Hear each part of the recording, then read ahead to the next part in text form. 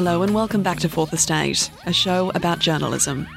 We're coming to you from 2SER in Sydney on Gadigal lands of the Eora Nation, right across Australia on the Community Radio Network and directly to your device across the globe via podcast. My name's Tina Quinn. As always, it's a pleasure to have your company. This week we're joined in studio by Lisa Davies. At the end of this week, she finishes up her nearly 5-year run as editor of the Sydney Morning Herald. Lisa worked her way up internally, previously holding several senior reporting and editorial positions, such as Justice Editor, Investigations Editor and the paper's Deputy. Her tenure has seen the Herald through one of its most significant periods, with COVID, the bushfires and most notably the tumultuous Nine Fairfax merger. With her sudden departure, we wanted to unpack her time at the top of Australia's longest-running newspaper. Lisa Davies, a warm welcome to Fourth Estate. Thanks so much for having me. It's our pleasure. It's been nearly a month now since you announced you'd be leaving what you called the best job in journalism. How has stepping away from the newsroom felt? It's definitely strange. I certainly miss the day-to-day conversations about stories and, the interactions with reporters. It's probably the thing I'm going to miss the most as I properly finish up. I think on the upside, I'm not going to lie, waking up every morning and reading 4 other newspapers before you even get to work is quite a task. So not sort of feeling the need to do that, hasn't been all bad. So you announced your departure quite unexpectedly. Had you been thinking about going for a while before you made the announcement? Yes and no. I think I always had the 5-year sort of timeline as a bit of an end point in my mind. It's a long time to be doing a job that's 24/7 commitment. Don't get me wrong, I've loved every minute of it, but I think the last 2 years in particular has been extremely gruelling. The bushfire crisis, and then pretty much straight out of that into a global pandemic and how that has affected Australia is obviously, has been the focus for the last 18 months. Most specifically in the last 4.5 months, I've been editing from home, running a the most read publication in the country from my kitchen table has been a huge challenge, an amazing one, and I think the newsroom has done an incredible job of coming together to do to bring readers the news. But it certainly has really taken it out of me, and I don't think I quite realised just how exhausting the role is, and it just felt like the right time. Because I'm guessing as a newspaper editor, you never expected that you would ever be working from home as such, but which doesn't make the job easier. It just sort of means your work bleeds into your personal life a lot more. And look, the job is constantly bleeding into your personal life anyway. It doesn't need any help there. It doesn't need any help, but that's right. I mean, the sort of, normally in a normal course of a day, I would probably be finishing work around 7 or 7:30 when we send the first edition of the paper.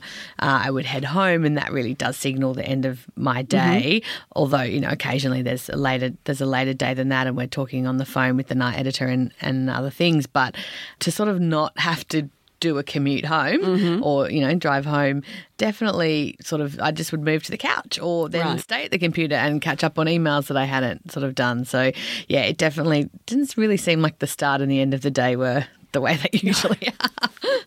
Well, you mentioned COVID and also the bushfires. I mean, you've noted it's been a particularly testing time. So starting with the coverage of the Black Summer bushfires and then into COVID, how do you think, besides obviously the adjustment of working from home and how much more it's bled into your personal life, how else has COVID impacted yourself, your work, the Sydney Morning Herald? And what was it like to lead a newsroom and manage people during such a tumultuous period? Yeah, look, I think the bushfire crisis that just preceded the pandemic was probably a really defining time for the Herald as a newsroom. I think it was the first time in a long while, we had we're always all working together. It's not to say otherwise, but it really was an all of newsroom effort. I think the fact that the whole city was blanketed in smoke for those long months and, we had reporters just working unbelievable, for reporters and should I say most specifically photographers, working incredible hours and being out there in unbelievably dangerous situations. So, and I think what was really unifying for us as well was also the fact that we, before anyone else, really started to tap into this sentiment about climate change and about its effect on these natural crises. So I think, you know, we were the first organisation to really call it out. We did an amazing job of pursuing that as a line throughout the coverage and then in the aftermath as well. And I think then, so coming out of that very unifying, exhausting but unifying experience, we very much sort of just picked it all up and did it all again. But this time it's been going, you know, for far longer. So I think the newsroom's tired, and I think people are feeling that they're ready to talk about something else. It's sort of hard to I probably need a bit more time away from it to really reflect on its impact on the organisation. But I definitely think we have led from the front in terms of providing fair, completely factual and accurate information for people at a time when they need it most, and meeting people where their reading habits and consuming habits are. You've been editing the Herald since February 2017 now, so 2017, so nearly coming up to 5 years. Yep. Let's go back to when you began and start by discussing, I guess, those titanic shifts that have happened during, you've edited it, as you know, during the phenomenal time for the Herald. Yeah. The media business landscape has changed quite a lot in the last 5 years. The Herald's owner, Fairfax Media, was in a relatively dire financial position, and over the preceding years, they'd been cutting journalists across mastheads to save money. Yeah. What was the mood like in the newsroom when you first took the reins? Well, one of the first things I had to do, and I, you know, having been offered the job, was told what the task ahead looked like. So I did know that one of my first jobs would be to oversight a fairly significant redundancy program, which was very much to be the last, and that has held true to this point. Fairfax, prior to that, had been cutting jobs every year as a way of cost cutting to try and, you know, get ahead of the downturn in circulation, print circulation, as we know, around the globe. Is, you know, there's no publisher that isn't affected by that. So look, the mood in the newsroom, it was pretty broken after that period. There was a lot of jobs that went, and it was heartbreaking for those first, particularly 6 months, as people gradually left the business over a period of time. But it was absolutely from the top. Our former managing director, Chris Jans, stood in front of the newsroom and said, "This will be the last time. We are cutting to the bottom, and then we're going to build and invest." And that's exactly what's happened. It was a pretty rough year or two, but we have continued to grow. We have gradually, you know, we have amassed a huge number of new subscribers. We've really focused on the digital business, which is growing. And now, you know, our revenue from readers now outstrips our advertising revenue. So, I mean, not by much, but it's still quite an accomplishment. It's not huge. many can claim that. Yeah. And then, of course, so there was the merger with Nine, which has been an incredible change in the way. I mean, look, I'm very adamant in the fact that I've never been overtly influenced by anyone from the Nine business, and not overtly or, you know, even subtly, but we very much have appreciated being part of a bigger family, I think, rather than being this cost centre in a media business. We are really a bit of a jewel in the Nine crown, I like to think, the wider business, because of what we do. It's a huge credit to everyone in that newsroom that they've adapted really well. And yeah, it's been amazing. So obviously I did want to touch on that. So that merger was announced in 2018 and it's basically made the Nine Fairfax merger has made it really Australia's largest media company. Now, there was a lot of noise in the old guard of journalists about how this merger would influence the editorial direction of the Herald and its formal charter of editorial independence. And you've said, you know, you haven't felt that sort of pressure. No.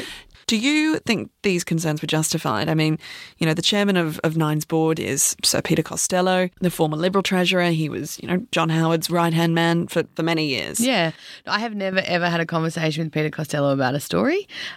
He's never phoned up to talk to me about anything like that. In fact, I can count on one hand the number of times we've met at events or functions. So I'm more than happy to ease anyone's fear. Look, it's natural that journalists were going to be concerned. Fairfax, the old Fairfax, the Sydney Morning Herald has an incredibly lovely spot in the hearts of most media consumers, and particularly here in Sydney. We just celebrated earlier this year our 190th birthday. Like, there's not many newspapers that have been continuously publishing for that long. But, of course, people were worried. I think my overriding sense at the time was knowing that only a few months before private equity had been circling, feeling the business was ripe for a takeover. I mean, that would have been a disaster. Say what you like about, Peter Costello or anyone, in terms of the Nine commercial operation, but it's also a legacy news brand. I mean, Channel 9 was the first television network to go to air in Australia. Gyngell, can't remember his David Gyngell. David Gyngell's father was the first man on television. There's a real legacy there to Nine, and I think those two things were actually a really nice, blending. I mean, it's a cultural change, absolutely. Are we the same place we were 3 years ago? No. But I think, it's definitely been, I think anyone's fears have definitely been allayed, I like to hope.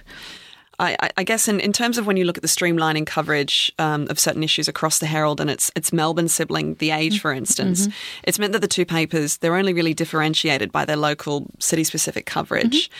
How do you think it sort of impacted, I guess, the separate identities that those two papers had? Well, I think it just places more pressure on editors to be very connected to their city. And look, I've worked in journalism for over 20 years and all of that time in Sydney, and I defy many to say there's people more Sydney than me. I love it, and I'm incredibly connected to what we do here. And our state coverage is our state politics coverage, our local issues coverage, urban affairs, transport, all those sorts of things are the bread and butter of our readership. I don't think there's any real issue. I mean, federal politics, for example, and it is probably the most contested space in journalism in the country. Do we really need different federal politics bureaus for the Herald and the Age? I don't think so. I just don't think it's justified anymore. What do you think, though, from a state? Because the criticism, say, from the Age Bureau has been that they've been... Yeah, it's a very different story than what the Sydney Morning Herald is sort of contending with. Yeah, I guess so. I mean, I think the Age currently has an incredibly strong Melbourne editor, and the predecessor was too, in a different way, in a different fashion. But I think Gay Alcorn is doing an incredible job of really doubling down on Melbourne and making the Age readers very connected to their city. She did a great project as they came out of, lockdown 4 or something late last year, to really sort of encourage Melbourne to, wrap its arms around each other as they came out of that really long lockdown last year. And, those things are really important. I think what COVID has shown us, and this has perhaps amplified the needs in both of our newsrooms to do that, the community connection and the connection amongst each other. And our readers, our Herald readers, I think, are the most engaged readers you'll find. They love being across the detail, and they love knowing about what's going on, internationally, nationally, but most especially in their own backyards. There's been some talk about recent changes in editorial structure at Nine. So in July, Tori Maguire was promoted to Group Executive Editor and given editorial oversight of the Metro mastheads. So it's been reported that this is part of a push to, as you sort of already touched on, streamline politics, business and world news operations to specifically come from Canberra. Did that have any bearing on your decision to sort of move on? Or No. I mean, that job was previously held by James Shessel. There's been no change in direction. James obviously moved up into the managing director role, replacing Chris Jans, who left the business earlier this year. There's no change in strategy. There's absolutely nothing other than, we know as a business we need to double down on our digital business, and that's going really well. So that needs to happen. I mean, at the end of the day, I've been doing it for 5 years and it's time to give someone else a go. You're listening to Fourth Estate on the Community Radio Network, and our guest this week is Lisa Davies, outgoing editor at the Sydney Morning Herald.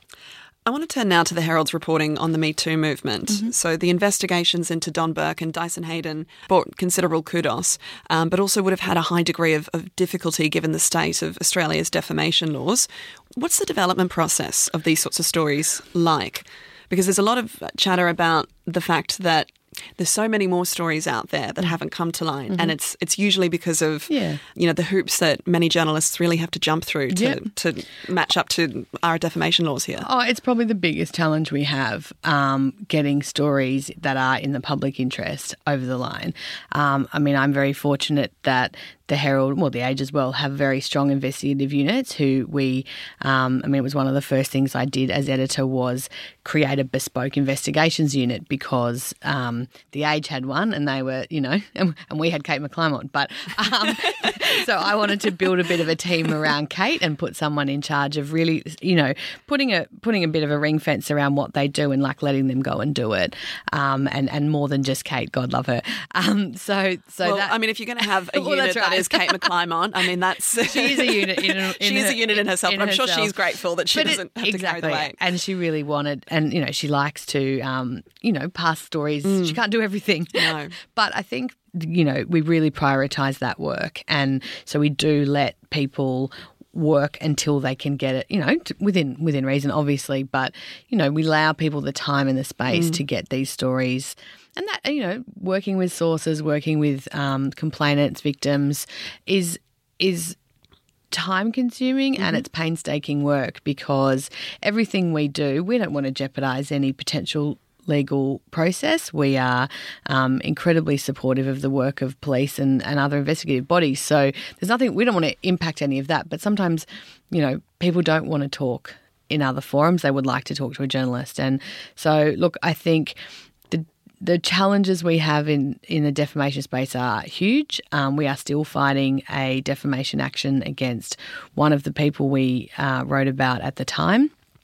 Obviously, I'll be slightly careful about what I say, but, we stand by that story and we are going to defend that until, for as long as it needs to be, even though there wasn't a separate criminal matter that did ensue. So, look, I fully support the hard work that we do to get it to a point. We're legaling things constantly, but it's very demoralising when you can do absolutely everything required under the law in order to be fair and balanced and do all those things, and then end up in a defamation suit that could go one way or the other. But it's just so expensive to fight these actions, and we're always going to fight them because we stand by the journalism. Absolutely. And it's incredibly stressful on the reporters because they're the best at what they do, and they do everything asked of them in terms of providing accurate information to the lawyers for assessment.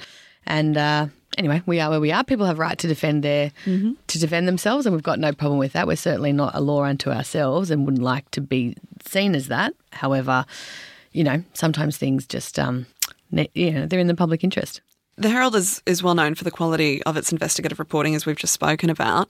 And, Kate McClymont obviously is that's quite a star to have on the masthead, I guess. And, she's amazing. She's a phenomenal investigative journalist. Yeah. Others like Adele Ferguson, of course. Yeah. You've had Chris Masters with you of recent.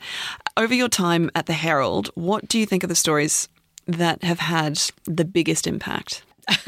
It's hard to narrow it down, really. I mean, as you say, all of those reporters you've just named are unbelievable at what they do. They've all changed something, I think, for the better.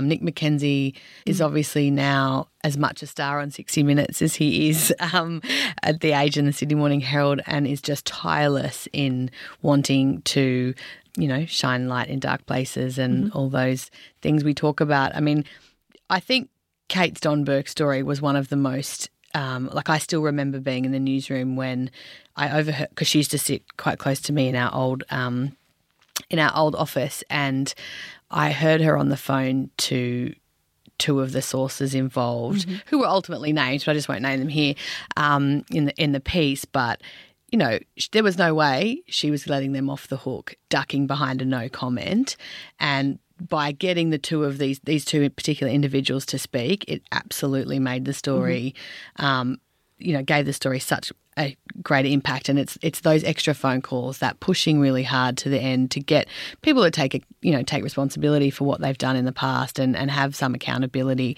I think that story as it was the Me Too coming to Australia's shores, and I think sparked a lot of other coverage that we've seen and a lot of amazing reporting by us and others.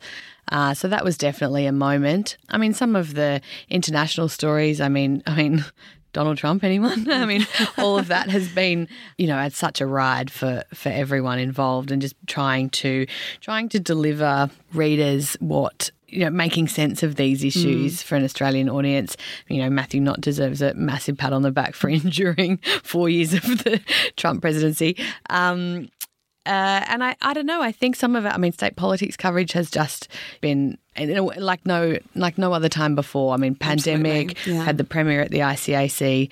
A huge amount of effort has gone into our state politics coverage, and it's a credit to everyone involved that, I think we have the best state politics bureau in New South Wales, so I would say that. It's hard for me to narrow down because every day there's been something, but yeah, those really pivotal moments I think are what I'll remember most. So we've talked a bit about how much you've really grown the online audience of the Herald, and how it's now able to live on. This amazing masthead that has a 190-year history is now able to really live on because of that. So it's become the most widely read online metro masthead, so 8.3 million views. How important has improving the online experience been to you? Was it a priority as soon as you started with the Herald? Look, in some ways it was already underway when I started. There was a Chris Jans had led a project to really examine. I think what people will say mostly is that the digital Herald and the traditional Herald had diverged quite a lot in the sort of boom of online news, before my time, but, early 2000s and sort of from there. And I think what we all wanted to do was bring those two things back to be in lockstep again. Yeah. No more clickbait, no more splashy headlines and what have you. And kind of restoring that reader trust that when they click on a headline, they're getting the story they think they're getting. It's been a huge priority for us. And also, as with that, early on, I redesigned the newspaper itself. We redesigned the Sun Herald as well, and the website went along with that, just to really sort of. I wanted the Sun Herald, which has always been a bit of a. I always like to call it the black sheep of the family, given its heritage as once being a Sunday tabloid. It was the most tabloid in the sort of stable, but we want it to be more like the Sunday Sydney Morning Herald, and I think we've done that. And credit to Cosima Mariner, who's the editor of that. She's done an amazing job and is now the deputy editor of the Herald. So she's done a fantastic job, and I think the digital site has also gone through a huge shift in really trying to encourage readers to stay with it, like rather than just see a post on Facebook and bounce in and bounce out. A huge part of what we've done is really try to keep people reading. And I've been saying a lot at the moment, people have been coming for the COVID stories, but they're staying for everything else, which is hugely gratifying. Our culture, our life and culture offering is really strong and much more digital than it used to be. It's not the natural place of Herald readers to read culture stories online, but they're really embracing it there now, like usually the domain of Spectrum and what have you on the Saturday. A Good Weekend. And also, long form stuff. One of the biggest, I remember probably 5 years ago, or maybe 10 years ago, people were dreadfully fearful about long form journalism not translating to digital. It does. I'm here to tell you it does. And the Good Weekend readership is just amazing, the way they stick with those 5,000-6,000 word pieces on a weekend. How do you see the paper adapting to new online audiences going forward? It's just all about, for us, trying to meet readers where they are and attract them to our style of journalism. I think one thing that newsrooms around the world are grappling with is how we get younger readers to pay for quality independent media rather than look on social, TikTok, Instagram. But we need to find a way to tap into where those eyeballs are too, and I think it's something that everyone is looking at. There's no real secret about that. So, when I say young, I'm not talking about teenagers. The average newspaper reader is in the later stages, the second half of their life, I would say.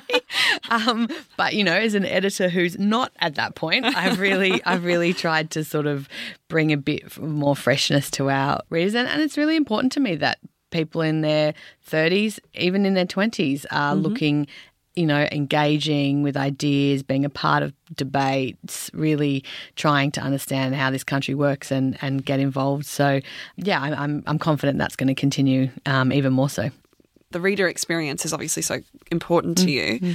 What do you think going forward it will mean for the hard copy version? Yeah, I don't think there's any sign that the paper is on its way out. It's obviously in decline, but they are, newspapers are in decline the world over. I think that it'll still be around for some time yet. I still love kicking back with a paper on a Saturday morning. Exactly right. Most people do. So in April of this year, the Herald celebrated 190 years in print publication. You're only the third woman to have edited the Sydney Morning Herald, following Amanda Wilson and Judith Whelan. If you were hiring your replacement, what would you be looking for? Someone who is incredibly energetic. As I mentioned at the start, it takes a lot. I think also perhaps one of the things that I would say I haven't been maybe as good at, but I mean, I'm sure anyway, it's up for other people. But I feel like one of my challenges has always been to look further forward than, I get very... I'm a news junkie, like I get excited the day to day. I think someone who's got a bit more of a strategic approach to some of the coverage is probably a good thing, because you do have to elevate above the day to day, perhaps a little bit more than I have. I think I've done it to some extent, but it was always a work in progress for me. I get way too excited by the latest development in this story or that story. I think digital is obviously a huge part of what we're doing now, so someone who understands that. But for me, I think I would love to see my replacement be quintessentially Sydney, really understand how this city works and its role in national affairs, and also really understand the reader. The Herald reader they're all wonderful. They're very engaged. They own the Herald. They do very much think they are a real part of our decision making, and we listen to them. And I think someone it's been one of the greatest pleasures is having great debates with readers about issues or about the direction of the place. Everyone's got an opinion, but I think really understanding that and respecting the views of the readers is hugely important. So someone who's got a deep history with the Herald would be brilliant. Can I ask, when did you start in newsrooms? I was a AAP editorial assistant in the Brisbane office of AAP in 2001. 2001? No, 2000, I think. In 2000. I got my cadetship. I came to Sydney with AAP in March 2001. And as we've just mentioned, you're only the third female to edit the Sydney Morning Herald. Over the last 2 decades, how have you seen a change for women in newsrooms? Because I'm guessing when you came in, did you feel it was still very extremely male-dominated, a realm that was extremely male-dominated? I guess my perspective, the bosses have always been men until I came to the Herald. And I worked for both Amanda and Judith. Yeah. And Amanda was the first female editor of the Herald, but also my first female editor. And I think what's changed is those higher ranks of women. I mean, currently of my team, more than 50%, I think, are women. Opinion editor, photographic editor, deputy editor, Saturday editor, Sun Herald editor. They're everywhere. Yeah. And I love that. And I love that we've really been fostering of strong female talent. And I think the newsroom might even be 50-50, if not more so, just. So, look, I think still a long way to go, particularly in the upper echelons of corporate media, corporate Australia generally, but it's certainly higher up in media companies. So, we'll see what happens. Finally, what comes next for you professionally? Or are you just looking to rest and recharge right now? Definitely looking to rest and recharge. I've been very flattered by a lot of contacts from people around the place wanting to talk, but I'm definitely having a break first. Okay, well, fair enough. Sounds like you've definitely earned it. Thank you. Lisa Davies, we can't wait to see what you do next. Thanks so much. My pleasure. And thank you for joining us on Fourth Estate. Thanks so much for having me. And thank you for listening to the program. This edition was recorded at the studios of 2SER and heard across the country on the Community Radio Network. Fourth Estate is produced with the assistance of the Community Broadcasting Foundation. A big thanks to the Foundation for their continuing support. Make sure you subscribe to Fourth Estate on your favourite podcast app so you can hear us talk about media, politics and a lot in between. We'll be back with more next week, of course, but in the meantime, do stay in touch with us on Twitter. Our handle is Fourth Estate AU. Many thanks to my producer, Toby Hemmings, and executive producer, Anthony Dockrell. My name's Tina Quinn. Please do stay well and stay safe, and catch us next week on Fourth Estate.